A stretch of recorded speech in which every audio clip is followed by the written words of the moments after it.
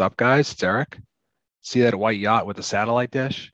I'm the old houseboat next to it, covered in seagull shit. Hey guys, this is Joe. I wish I could say something classy and inspirational, but that just wouldn't be our style. Pain heals, chicks dig scars, glory lasts forever. They had other commitments and other careers. So that style of dance I would be. Is lap dancing a style? Let's play some football! But on the field, Not bad, Falco. they were out to prove they belonged to each other. Whoa! You're unbelievable. Keanu Reeves, Gene Hackman, That's gonna leave a mark. The Replacements, rated PG-13. Sneak preview this Saturday, starts Friday, August 11th. You're listening to Worth the Late Fee, the podcast where two former video rental clerks watch movies that they may have recommended at one time to see if they still think that the film would be worth keeping an extra day or two to watch again, even if it meant paying a late fee. What's new, Joe? Nothing much, Eric. How have you been? I've been good. Pretty good. Not, nothing new really. Watching TV, working from home, not at the same time. Yeah. Yep. I've actually watched the Wonder Years. As I text you, I watched the first episodes. I have to watch the newest one that aired last night, but yeah. I do too. Actually, I haven't watched that one either. But I've been liking it though. It's man, really like it's again the perfect balance between some funny scenes and then tons of heart, which is what I'm there for. How good? I mean, the whole cast is great, but how good is, I can't remember his name right now. I'll look it up. But his little buddy who's like the white kid, the Jewish kid. Yeah. That he looks like young Pete Davidson to me. He kind of does, yeah. He looks like he'd be Pete Davidson if Pete Davidson was like 13 years old. But yeah, I know it's so good, and I know people that are like, so the actor's name is that plays Brad is Julian Lerner. But again, the whole cast is awesome. The kid that plays Dean, like the main character, he's awesome too. Yeah, he's great. Elijah Williams, if I'm pronouncing that correctly. Not the Williams part, the Elijah part. But you will not find a bigger fan of the original Wonder Years than me. But it's not at all like they were just like, all right, we're gonna redo it. The reason it works is because it's such an interesting time in this country. 1968 is when it starts, and so you're used to the old Wonder Years, the original Wonder Years, where it's like a white kid growing up in the suburbs. And, you know, they had to deal with stuff too. Like if you remember the original Wonder Years, they had to deal with like the Vietnam War and all that stuff. The first episode of the original Wonder Years deals with the Vietnam War. I won't say what happens unless you haven't seen it, in case you haven't seen it. Spoiler alert, the show's been on for like 30 years. But but this show deals with some of the same stuff, but then also some stuff that it was more, you know, pressing for Black families in the country. Yeah. And it's so good. It's so good. Yeah. Again, I've only seen 2 episodes just like you. I still have to watch the 3rd episode. I'll watch it tonight, but man. Yeah, I like a lot of things about that. I love how the first episode kind of throws that. I knew it took place the time frame, but once they mentioned, Martin Luther King's getting assassinated, basically. Yep. That's when I was like, okay, I know exactly when this is, the time frame and everything.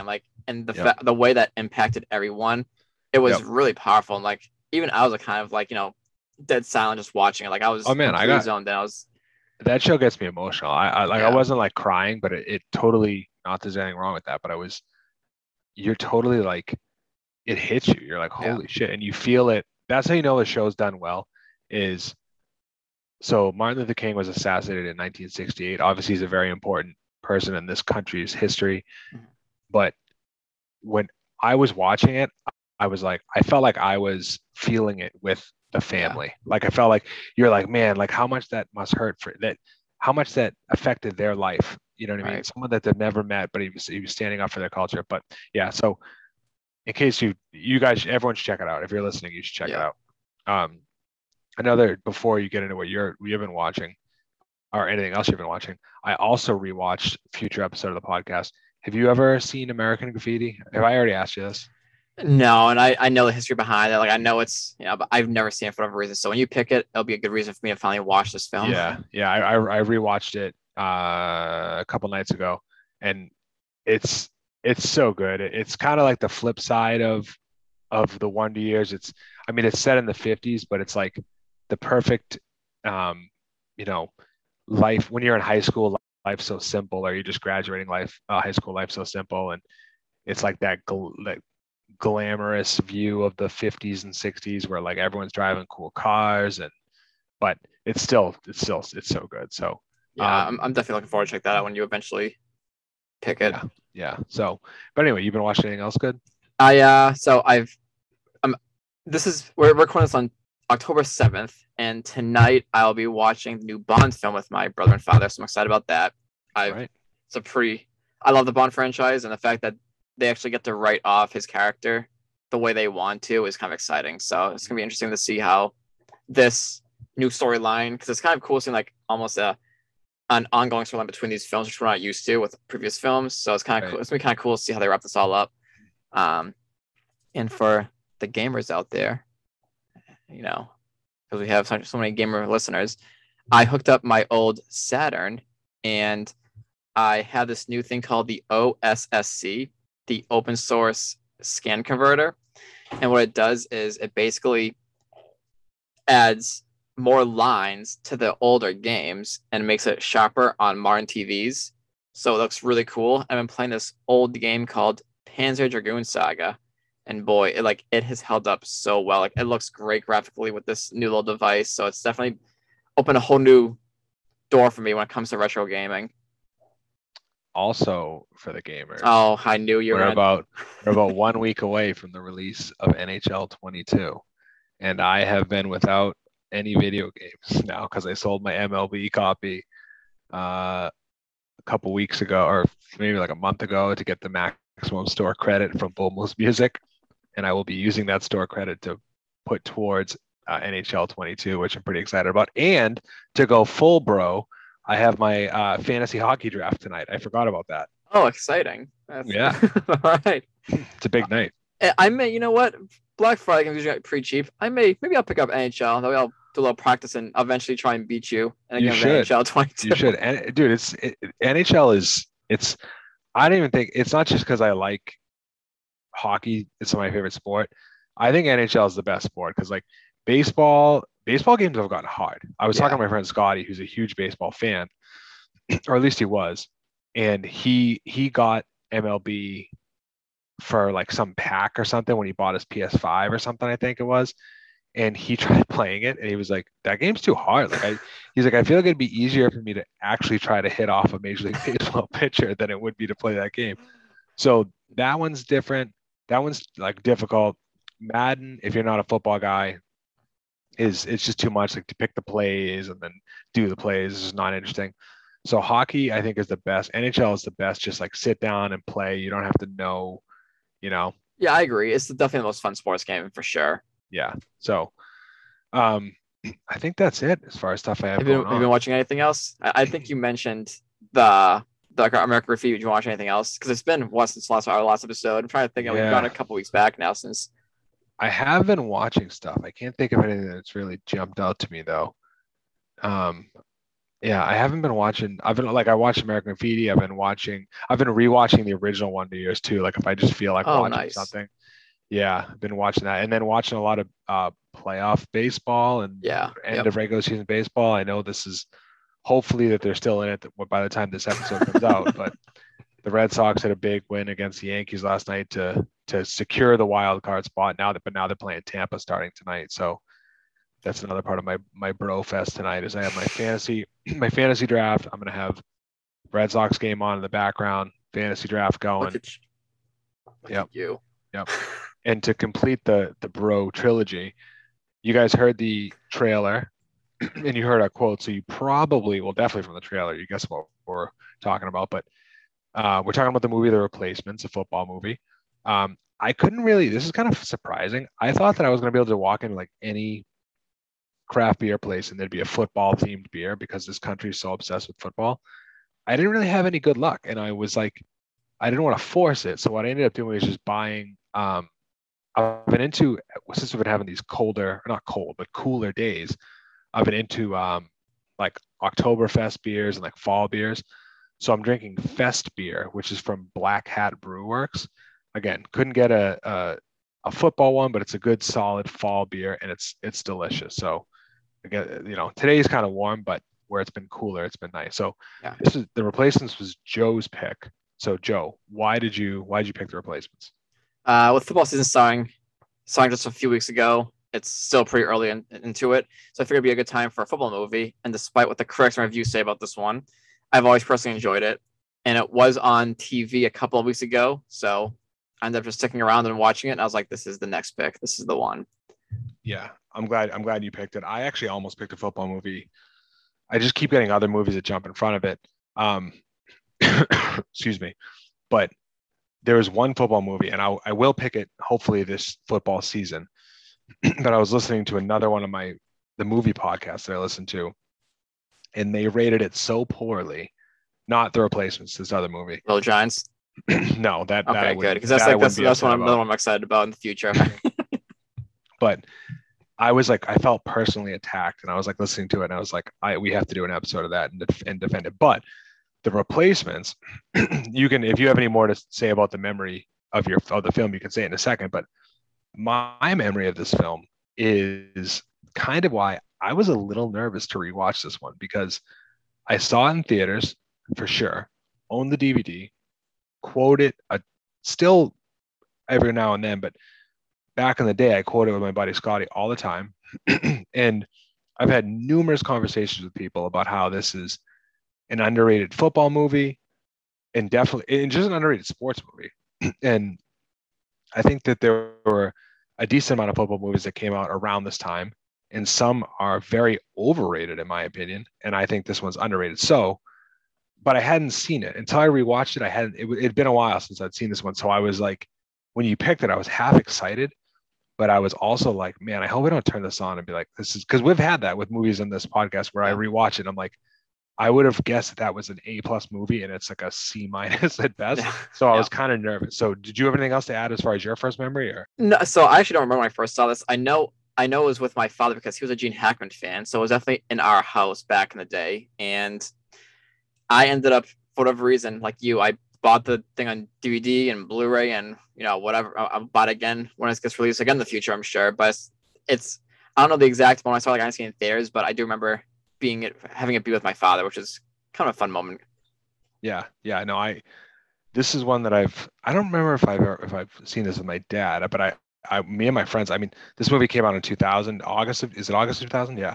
So I had just turned 16. So this is like probably my prime movie theater years were around this August of 2000 until a few years later. Cause it was like, we had all just turned 16. We could drive. So we were going to the movies probably more then than ever. So this is right in my wheelhouse for that. So do you have any stats as far as how this one did? I remember looking at a little bit and it wasn't as good as I thought it would have done. Yeah. So The Replacements came out on August 11th, 2000 and had a budget of $50 million, making $50.1 million in the box office. Just to be that little profit there. It didn't lose money. That's good, I guess. It was written by Vince McEwen, if I'm pronouncing that correctly, who has done a bit of acting and writing in the past. His most recent being writing with an episode of Taxi Brooklyn, which was written in 2014. So he hasn't done anything in quite a bit now, but his last thing was a TV episode. He's also written Fly Away Home as his first feature screenplay, which I remember liking as a kid, and the film The Climb. So not a whole lot from him. The Replacements was directed by Howard Dutch, if I'm pronouncing that correctly. I had that name down too, and I was like, I'm glad you like it's like Dutch but with an E before the U. So Doach. I don't know. I have no idea. Whatever, but I get you. Who has been very active since his directorial debut with the John Hughes classic Pretty in Pink, and has also worked on other films with Hughes, such as Some Kind of Wonderful and The Great Outdoors.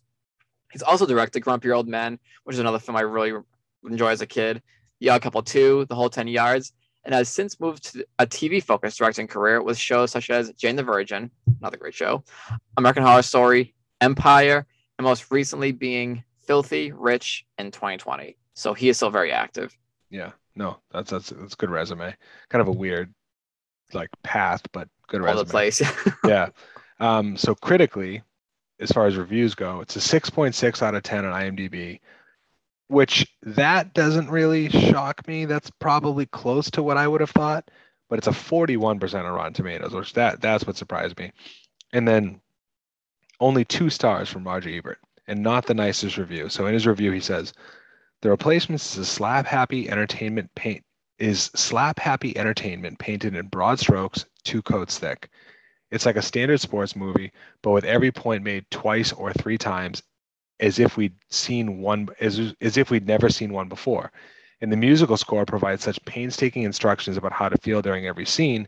It's like the booklet that tells you how to unpack your computer. So one of the times I don't agree with Mr. Ebert on this one. What was he? What were you thinking? Yeah. I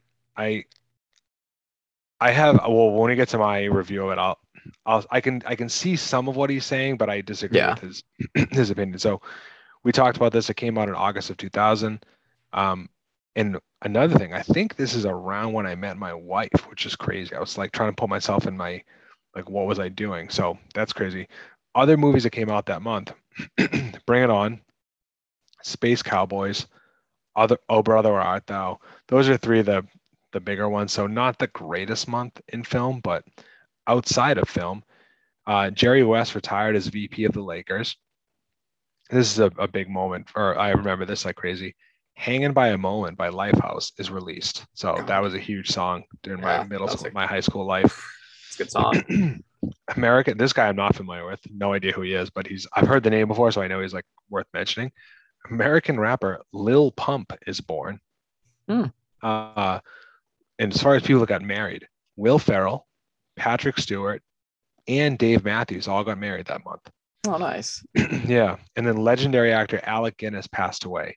Quite the career. For people around our age, you would probably know him best as Obi-Wan Kenobi, but his resume is insane. He was in a million movies. So yeah, true legend. So decent month in history, I would say. Do you have a back of the DVD history or DVD summary for this one? I do. So it's late in the season, the playoffs are fast approaching, and the Washington Sentinels have just gone on strike. Scrambling for a solution, the Sentinels owner, Edward O'Neill, hatches a plan to bring in legendary coach Jimmy McGinty to recruit a team of replacement players in exactly 1 week. For fans and owners alike, the strike is a disaster. But for Shane Falco and mismatched crew of outsiders, it is the second chance they've waited their entire lives for. So this is the perfect time to bring up a couple things. So the first is one of my problems with this movie, rewatching it as an adult, is that in my life, I've seen in all of the sports, really, different strikes and work stoppages and whatever. So this is such a cool, like, idea for a movie because it's not really crazy. Like it's very possible we could see something like this happen. It's not. If the NFL goes on strike with the amount of money they make, I would be so pissed off. Well, to that leads into my second thing is, what are your thoughts on watching this movie? Like when they show the original players and the players are going strike, and they're talking about how much money they make, and they're kind of, a lot of this movie is trying to make them seem kind of unlikable. Yeah, which is fair. But I've had this conversation with multiple people because it feels like to me when a person is losing interest in a certain sport or team, usually because the team's not that good anymore. Like right now, the Patriots are a big thing for us. Like we live in New England. I'm not a football guy, but I've noticed that a lot of people are kind of bailing on the Patriots, and they're saying it's for other reasons. They're saying it's because they're like these overpaid athletes and they're out of touch with reality, or maybe it's political stuff with the kneeling for the anthem. But really, I think it's just because the team's not good, and they don't want to. But they don't want to say that. They don't want to say I'm not rooting for them because they're not good anymore. So they make up this other reason. And my thing about athlete pay is it ridiculous that someone that like throws a football makes $20 million a year? Kind of, yeah, but they do it better than 99.9999999% of the world. So what you really have to ask yourself is, are you okay with having like a Shane Falco, average Joe, not average Joe, but a guy who's not that good but making lots of money? Will you root for that team or no? Watching this movie was fun because I had a lot of like, more than any movie we've talked about and more than most movies I've watched in a while, I felt like it was making me think about professional sports as a topic. Yeah, and I think like you said, it's interesting because I remember the NHL strike, And I'm sure, that was probably something that you were kind of sad about when that happened. Yeah. And like those players, they don't get paid as much as all the other sport athletes, and they play a pretty aggressive sport. So like something like that happening, I can kind of be okay with. But when football players go on strike, when like EMTs make like minimum wage, and like it's such a tough pill to swallow. And I get it's like entertainment, just like anything else in this country, in this world, whatever. But it's so tough to swallow when you see these people crying about making more than $20 million when EMTs are making minimum wage, saving lives. It's a wild concept. No, I agree with that. And this is the only time in history, like for people that don't know, I think football players are like they're scumbags. Almost like they're exceptions. Exactly, they're exceptions. But my view of professional football players is not great. But I think that if there's any professional of the four majors, so in America, baseball, basketball, hockey, football, I think they have the most right to strike because football is cold-blooded, man. Like, so their contracts are bullshit. Their contracts are, for the team, they're valid. So if Joe signs a contract that he's going to make $5 million a year for the next 5 years, even if he has the craziest season ever and then any other team would give him $20 million, the team has every right to be like, no, you're making 5, you signed that contract. Now, if Joe breaks his ankle in season 1, they can just like, in game 1, they can just terminate it. Yeah, and be like, I know that's sorry, bud. Yeah. So it's a whole other conversation. But that's one of the things I liked about this movie is that it tackled that other side of sports. And yeah. So I mean, it was actually, I think it kind of did a better job. One movie that I have seen a handful of times and I think is kind of overrated, not bad, but overrated, is Any Given Sunday. And I think Any Given Sunday went like too hard trying to show the other side of football, like the dark side or whatever, and they went over the top. This was kind of like, it showed the stuff that, I don't know, another side of it in a good way, not a positive way, but in like an entertaining way. Yeah. So anyway, enough sports talk for now. So some other cast members and everyone and what they're doing going into this one. Just like we did last week, I'm going to focus on some of the major characters. Then we can kind of just name drop some of the smaller roles. So you talked about the director, Howard D. I'm not going to say his last name because I don't know how. Keanu Reeves, obviously, Shane Falco, main character. Started with Youngblood, a hockey movie. Obviously love it. Also in River's Edge, Bill and Ted series, Point Break, My Own Private Idaho, Bram Stoker's Dracula, Speed, Devil's Advocate, The Matrix series, this, Hardball, John Wick series, and on and on and on. So, Joe, I have a question for you, and this is, it doesn't matter what your score is, Dan. So, what is your, if I was like, you got one Keanu movie out of these two the rest of your life, I think I know the answer to this. Wait, so okay, you can listen to movies, yeah, okay. I'm going to give you two movies, yep. Okay. So this one, Replacements, or Point Break? Replacements. Yeah, I knew you would say that. And it's tough.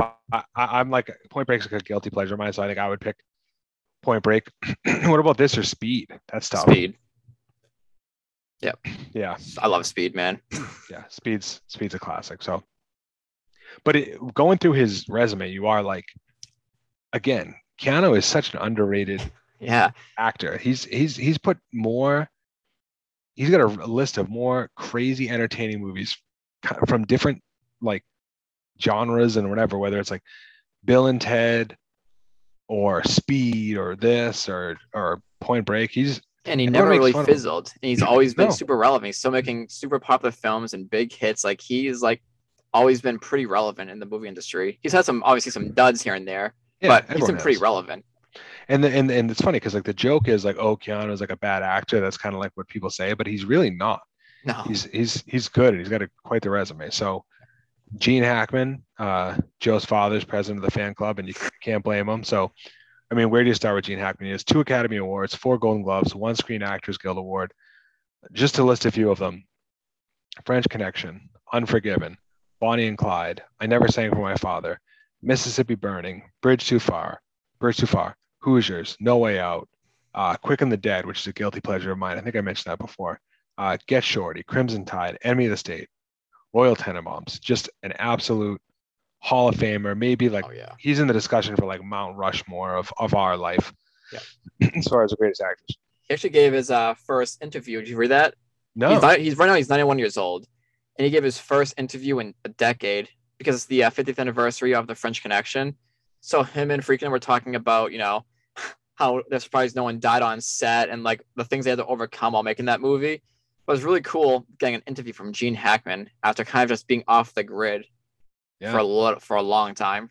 Yeah, no, he's but I'm glad that he's off the grid. Oh, me too. He definitely, he has quite the resume. So he earned his time to chill.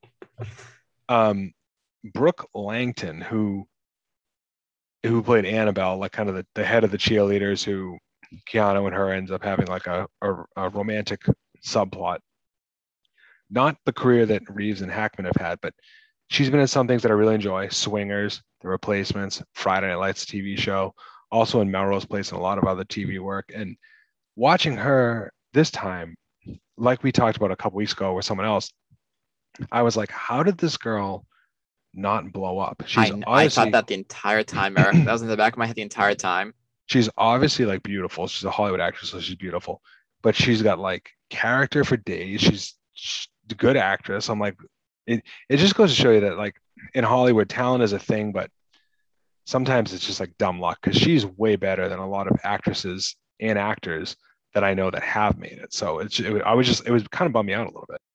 So some of the other smaller roles that we have to mention: Mad TV alum Orlando Jones, Faizon Love, who you might know from Friday, Elf, and some other TV and movie work.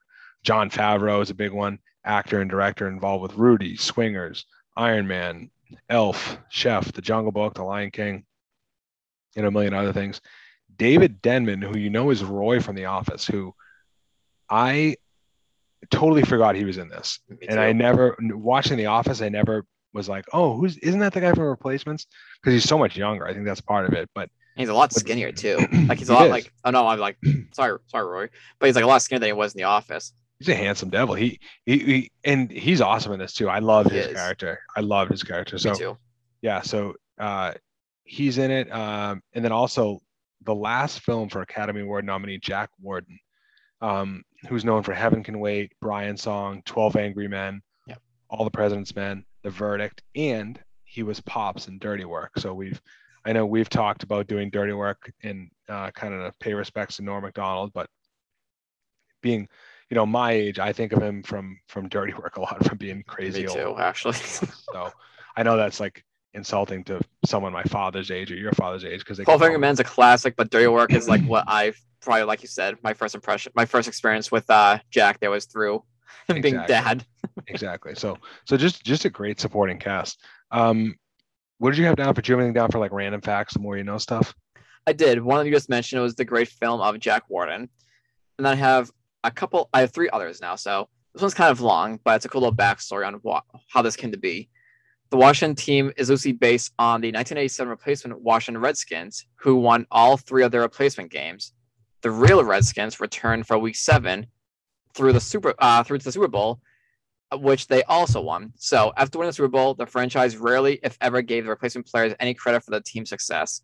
When the Redskins players received their Super Bowl rings, none of the replacement players received a ring, even though it was said that had they not won their games, the team may not have made the playoffs, let alone win the Super Bowl. However, after 30 years, the Redskins are finally going to they finally did recognize the replacement players' contribution and gave them the Super Bowl rings. And this was announced back in March 2018. So another great example showing how football is such a great team sport. During filming, Keanu, isn't that crazy? Isn't that what a wild thing? The fact that they didn't like acknowledge these players for working their ass off back then, and they give their ring right. 30 years later. Some of them probably passed away after that. Like, definitely. Like, man, it's like, what a bunch of scumbags. Yeah. Anyways. Well, especially that franchise.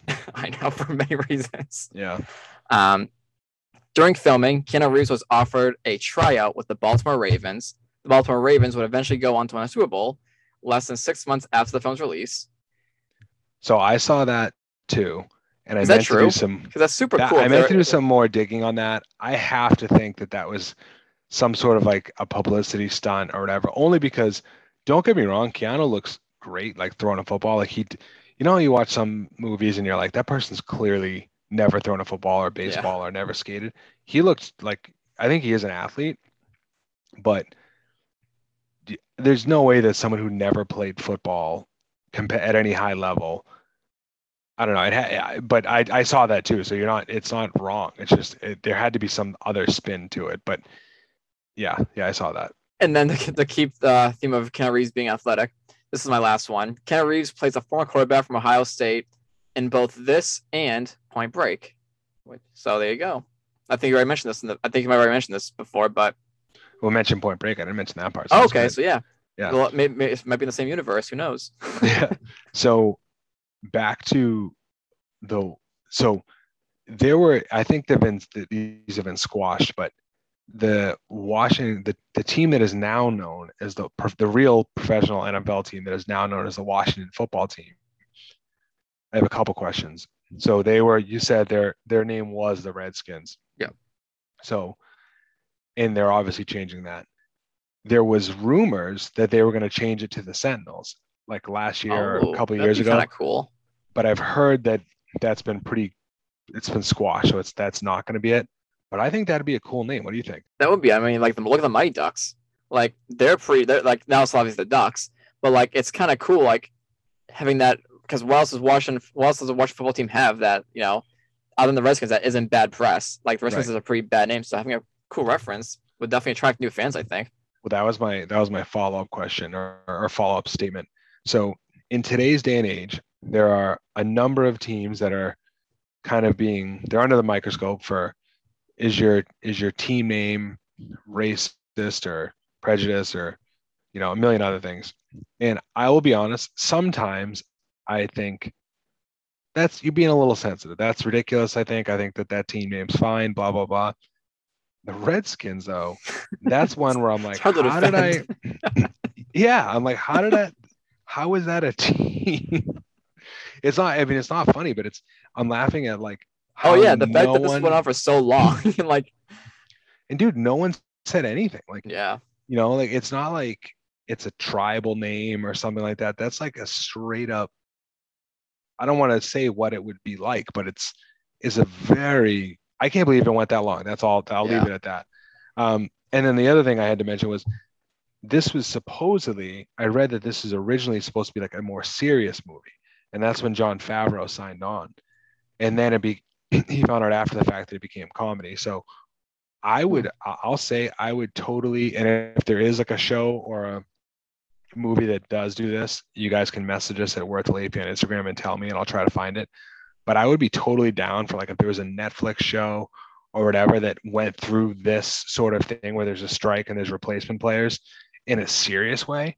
That's such a cool concept. That's a cool idea, yeah. So I don't know what I would have liked better. I think if you gave me the choice now and you said, this never happened, replacements never happened. You can either have a comedy one that's going to be good, like the replacements, or you can have a drama. I think I picked the drama. I actually mentioned this later on in my closing comments, but I love the fact this is a comedy, but I would not like argue like this is a drama. I think it'd be a cool, like almost like we have a comedy version and a drama version. I think it'd be awesome seeing this as a serious take on, they're like how they're treated behind the scenes because they probably treat like shit the entire time. Yeah, I agree, but I think I would like that more as a series. Like me too. Like a 10 episode or whatever. But yeah, no, I agree. The Friday Night Lights love from movie to TV series. Right. And then my last not so fun fact is Michael Jace, who was in the movie, and he played Earl Wilkinson, who was going back to jail after he was released. Did you read about him? No, I didn't. So unfortunately, Michael Jace is not a good dude, and he is now for real in jail. Oh, wow. And he murdered his wife. And I won't get into details, but it wasn't, not that there's like an acceptable way to murder your wife or murder anyone, but it was bad. I was like, oh, he's like a legit bad dude. And thankfully I read that after watching the movie, because I was like, there are a bunch of moments in the movie where I was like, oh, that probably would have bummed me out if I knew that the guy was a dirtbag. So, but anyway, so as far as stuff, we talked about this a little bit before we started recording, but this is kind of a tough one for things that wouldn't fly in today's environment, like not in this millennium, not in 2021 stuff. Because we have to be honest, we have to talk about some things.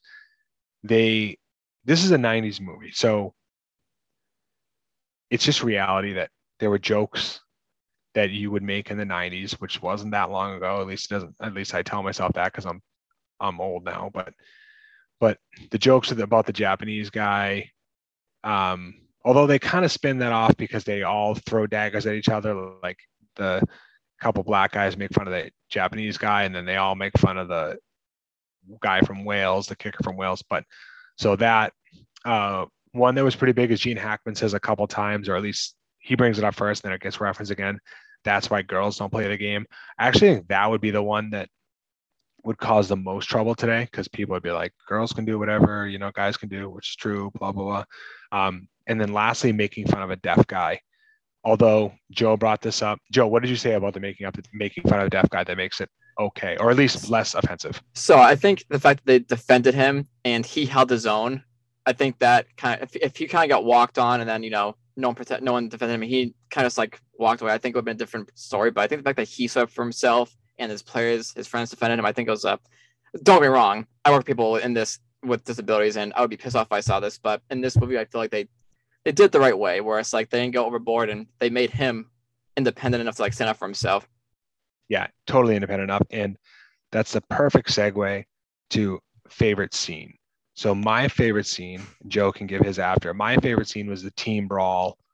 Everyone thinks of the I Will Survive part of it, but my favorite scene is the team brawl. And that's exactly why I love, one of my favorite things in life, movies, TV, whatever, is like buddies sticking up for each other.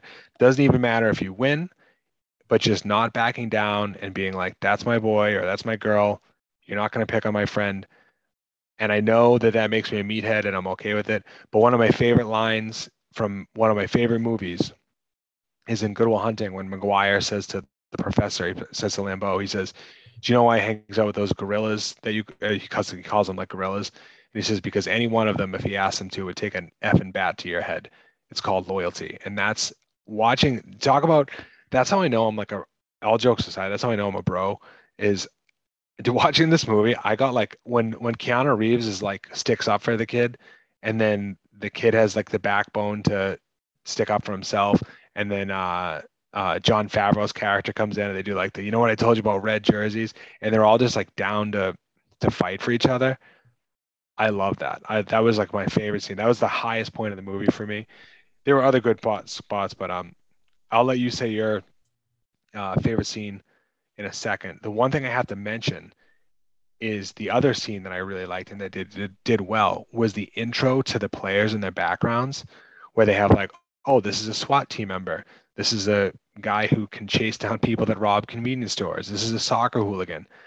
I love background scenes like that. And I thought of when we did Armageddon and we agreed that they spent too much time on everyone's. This one did it perfectly, where it gave you like just a dab of a few of them, the big ones, and then moved on. So, but the fight scene is my favorite, but go ahead.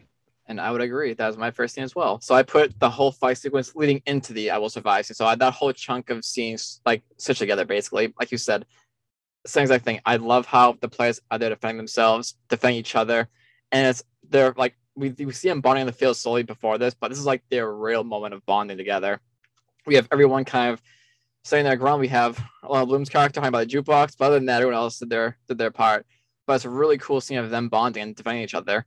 And then we go into the fun I Will Survive scene, which is goofy, but I really enjoyed that. So like that whole switch of scenes, I really enjoyed. I liked the romance scene between Falco and Annabelle. I wish there was a little bit more of that, because one of my other favorite scene is when he is, I believe he's walking to her, when he turns back with Every Breath You Take, when he's like walking out, he's about to, it's very cliche and very cheesy, but I enjoyed that scene, and I think those two really were awesome together, so I kind of wish we had a little bit more of them, but I like that scene. And I have to make note that the football games that were played were actually fun to watch, so they did a good job showing us some actual football, which I appreciated. Instead of having us some small clips here and there, we saw minutes at a time of football games. So I really like that as well. And the games are really good. Like the tension was perfect. They had the last scene, for example, when they have like the call, the plays called back. So like obviously you know what's going to happen in this type of movie, but it was still fun to watch. Yeah, I agree with what you said. The only thing I would say is I think they did the perfect amount of the relationship stuff, because it didn't get, sometimes we watch movies like this and we're like, they just tried to put too much in. I think this is the perfect amount, and I agree that I like that scene. The only thing I would, where Shane kind of like finally makes a move or whatever, moves forward on Annabelle. The only thing I didn't like about that scene was the John Madden commentary in the background. Yeah. I think I could have done without that, but yeah. I agree. Yeah, I kind of wish they took away the scene when he left her standing, because nothing came out of that. So like if I could go back with the romance sub story, I would remove that part where he kind of like leaves her hanging, because the next day she's like, okay, it's okay. It's like nothing came out of it, which I'm happy no drama happened, but they could just remove that entirely. I think that second like little scenario between them. The part that the subplot that I thought got a little bit too much is, so we talked about how they did the intro to the players perfectly, where they gave just a little bit. The fact that they circled back on the kicker and they did this like, oh, his like gambling stuff is going to catch up to him. Nailed it. Yep. That's. I was like, it was just weird. It was like, it didn't bother me. It didn't ruin the film for me at all. But I was just like, why of all the subplots did you go back to that? But because that's my next things I would change. So before we get into that, what did you have down for the soundtrack? I really like the soundtrack. So I like both the actual score and the licensed tracks. The soundtrack is composed by John Debney, who has worked on films such as Hocus Pocus, past episode of ours, Bruce Almighty, the Justice movie, Elf, and tons of others, with a few projects coming out this year and then into next, like American Underdog, the Kurt Warner story, Clifford the Big Red Dog, and of course, reprising his composing role for Hocus Pocus 2. So is still very active. His score in this film definitely helps elevate the tension and emotion. Listen to the track Martel Cross, and you'll get a sense of that, just how good this soundtrack is and how unfortunate it is it gets overshadowed by the licensed tracks. But speaking of licensed tracks, they're also awesome. And probably what is most remembered about this film when it comes to the soundtrack, I Will Survive, when they all bond together, is obviously a big marketing ploy for them. Bust a Move, Bad Girls, and during one of my favorite scenes, like I mentioned, Every Breath You Take. So licensed tracks are really good, but I do really, really like the score of this film. I agree. I like the soundtrack. The only licensed track and the only problem I have with it is the movie opening up with Ziploc by Lit. I was like, I forgot about that. Yeah, that whole scene. Not that's not what I would change, but the whole opening scene where like Falco goes scuba diving and he finds his old trophy, and then he does like an underwater imaginary play. Like I said, never let go. You never let go. Well, when I was rewatching it, and I said I was nervous to rewatch this because I remember really liking it. The fact that was like the first 2 minutes, I was like, oh, this isn't good. I don't remember that. I don't have a good feeling. So you kind of already hinted on what you would change, but you can elaborate in a second. The thing that I would change is, I think you kind of said this, the football play was in this was really good, I think, but some of the football play scenes they felt like they were straight out of a kid's movie, like The Little Giants or whatever, with like the Stickum, Falco throwing at the linebacker's head and then having it like somehow turn into their lineman scrambling for a touchdown, strippers distracting the team and causing a false start. It was weird because, like I said, the scenes that weren't intentionally crazy were, I thought, really good football scenes, like they look realistic. And then they threw in these, and it was just like, I don't know. Those kind of belonged. I could have done with like one of those. Yeah. But there was too much of that for my liking. That's what I would change. Yeah. But what was your? I will say that I do like this scene. It makes you laugh whenever I watch it. When the cheerleaders are getting, kind of into it, I'll say, and the opposing coach is like, "Will somebody tell them to stop shaking their ass for 5 minutes?" And then he says to the ref, he's like, "She just slapped her ass," or something like that. It's ridiculous, but yeah, no, I agree. Those scenes are just kind of like cartoony in a way. But you pretty much said before, some of the character subplots, like Nigel, the kicker in this case, and his gambling problem, it did add a little more to the backstory, since we all get a brief moment of that during the recruitment process, but it gets pretty serious towards the end. And while interesting, I feel like it just fizzles out after he breaks his leg. Sure, it adds, like I said, more attention to both the game and Nigel himself, but leaves you wondering what happens after he's fully healed. Like, he's also going to go back to his real life and his real world. So he dies, he gets murdered after. It's like, it's just something they should have taken out entirely. It's just, some of the subplots are kind of ridiculous. Yeah. Were you going to say something? No, go ahead. Oh, I just want to add one more thing too. The actual backstories of the other plays as well was ridiculous. I get it's a movie, and I get that going into it, but they're like bringing people out, like telling people can come out of prison and like play football for us for a little bit. Well, it's like cops and thieves and whatever else. Well, the reason that was so stupid was a pick that I'm going to make soon, because I have a basketball movie that I'm going to pick soon, and I'll just tune in later to Eric's first basketball pick. And there was a way to do that where it would have been like, okay, yeah, I believe that. And they just skipped over that. And it was weird. And the thing that I didn't get about the Nigel, like the soccer hooligans thing, is, so if you're a bookie, right, I assume that why you wanted him to miss the kick would be because you want him to lose. You've got money on the other, him losing. So he misses the kick or they go a different way, great. But if they still win, like if I was Nigel, I wouldn't feel safe. That's what I'm saying. Well, after he's recovered, however, he's dead. The guy's not gonna make it. So. Right. The only way he would have been okay is if he shanked it. Like if he let him kick it and he shanked it. So right. They should have just, we both agree. They should have just left that out. Definitely. But and then I kind of wish I could mention showing a little more. I know you didn't like this part, but I kind of wish we had a little bit more romance between the two of them. Maybe get rid of the scene when he leaves her standing. I kind of wanted maybe one more romance scene to kind of show that, because I thought they were really good together. So I did not like it. I did not like it. No, I think, like you said, like you thought it was a perfect amount of romance in the movie, and I kind of wish there was just one more scene with them together. I think more intimate. I could have dealt with one more scene. I wouldn't have a problem with that. I didn't want it to take over too much of the story. Yeah, but if you gave the 3 minutes that you gave to Nigel's like bookie thing to them, I would have been like fine with that. That's that girl, man, Brooke Langton. How she never turned into a superstar. I mean, I don't know what I'm talking about, but she had so much personality, and I don't know, but what do I know? So did you have anything else you wanted to change? Nope, that was it. So some like nitpicking things, but yeah, that was pretty much it. Yeah, I had some of that too, but so if you listened to the podcast before, this is the point where we give our score on a scale of 1 to 5. Would you mind paying a late fee to keep this movie? So a score of 1 is you turn the movie on, you're 2 minutes in, and Lit comes on, and Keanu Reeves is playing underwater football and throwing around a trophy, and you're like, this is stupid, and you turn it off, which I would understand. But a score of 5 is you keep the movie. You want to watch it again, you want to show your friends, maybe even just buy it from the video rental store, or you don't care about paying late fees. So that's high score is 5. Score of 1 is low, score of 5 is high. This is Joe's pick, so I'm going to give my score first. I really, really like this movie. And like I said, I was worried that it wouldn't hold up, but for me, it did.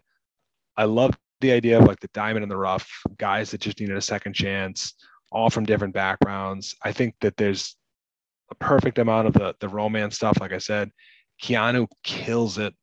As much as football isn't my favorite sport, I think this is a great movie, and I think football is probably one of, if not the easiest to make a movie about. Like, it's just the way that the sport itself is for kind of like preset plays.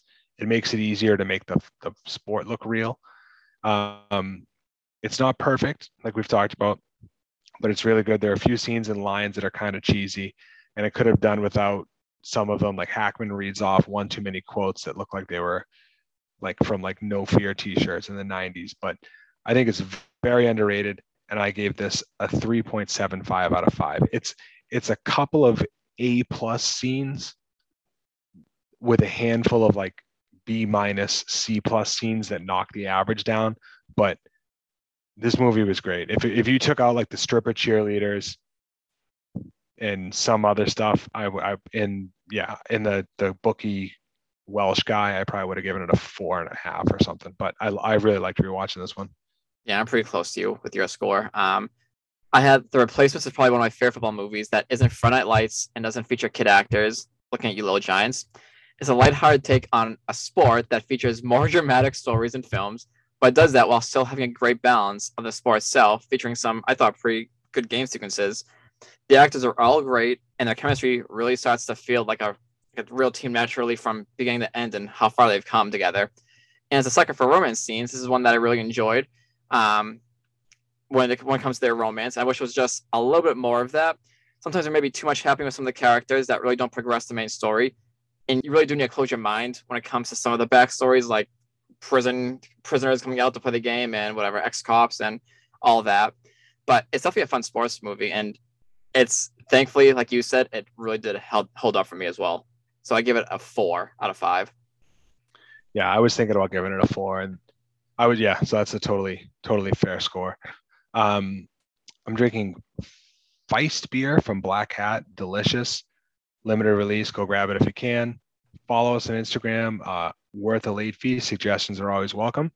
So Replacements was Joe's pick, and a little behind the scenes info. Joe's working on his Halloween pick, and he is going to pick the movie that I was going to pick, but it's good because I was at RMA, unofficial sponsor of the podcast, and I saw this beer and I was like, this is the perfect.